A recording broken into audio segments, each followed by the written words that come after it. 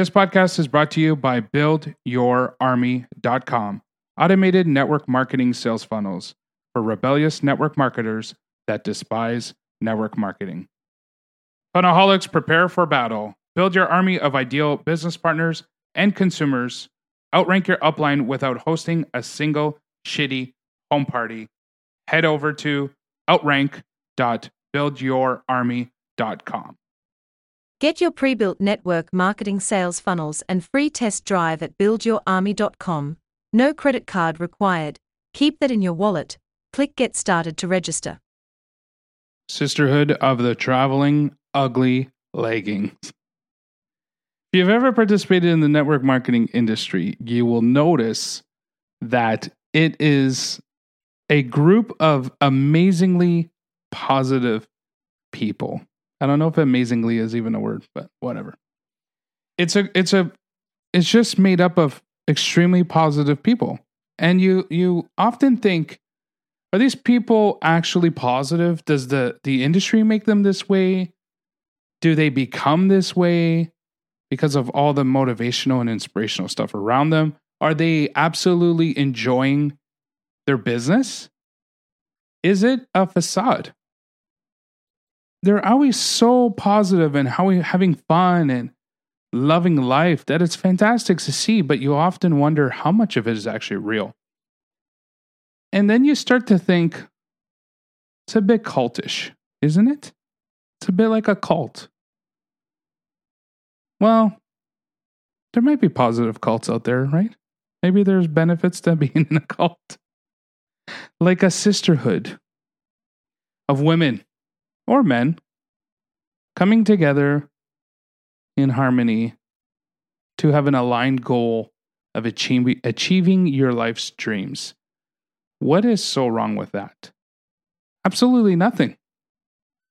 What is wrong with that is if it's fake and a facade, and if deep down inside they actually hate their business because they despise the activity they have to perform to keep their business alive, or keep this whole image alive to keep the recruiting coming. And then it's a endless hamster wheel that you can't get off. If that's what's happening, then that's no good. And that's why I only recruit online and with an automated funnel, and not through the traditional ways that you're taught to do the business. But back to that sisterhood, that bond, that community. It can be very powerful. Brotherhood too. Bond, whatever you want to call it. But watching this documentary, continuing with the documentary theme of Little Rich, those leggings are fucking ugly, are they not? Like, am I the only one who thinks those leggings are fucking ugly? I'm watching this documentary, and typically I fall in love with network marketing because of the product, or the compensation plan typically comes different, secondary. But if I'm using the product anyways, what's it to me to actually get the discount, sell some products, introduce other people to the opportunity, let them go at it and help guide and consult and train and mentor. Nothing wrong with that. That whole like network marketing is a scam I never understood, because you get paid if you sell products. So is going to the mall a scam? So I never quite related with that whole network marketing is a scam belief.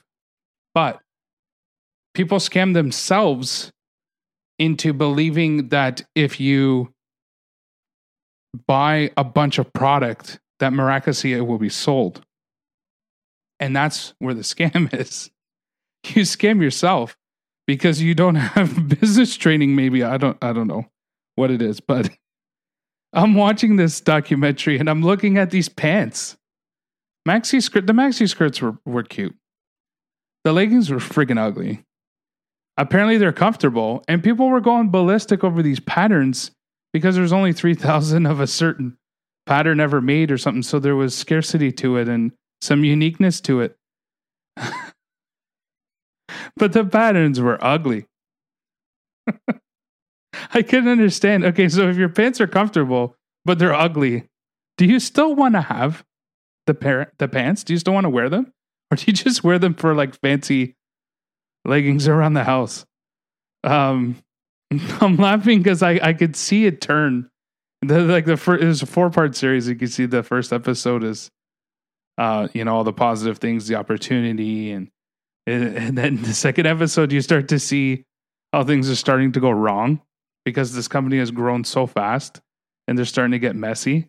I can just see the downhill turn of this documentary because the third episode and the fourth episode, I bet you, is going to be all about how the products were junk because the manufacturing went to the crapper or something. Like, because in the first episode, there's an introduction of things to come.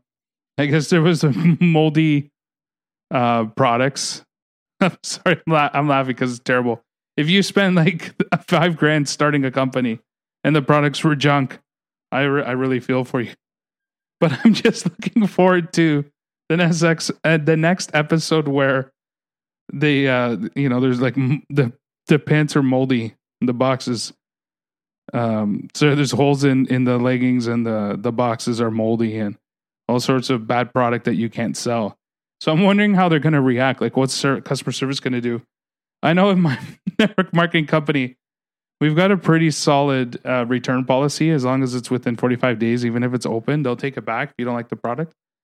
So my customer service team is pretty solid, so I'm happy about that. But I can only imagine if I ordered a bunch of products and just a bunch of junk showed up, I would never order again. It would just cancel the business and move on. And so I'm guessing that's why they're interviewing a bunch of these former rock stars of this company that are no longer with the company, because every single one of them is a former retailer or mentor or consultant or whatever levels they have.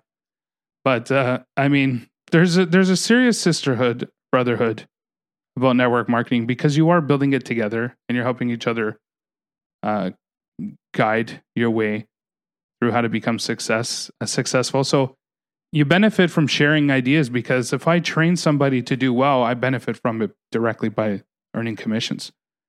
But the part I that doesn't sit well with me with LuLaRoe or LuLaRoe, however it's pronounced, is that the retailers, like the upline, was getting paid when the downline ordered inventory, not necessarily when they sold inventory.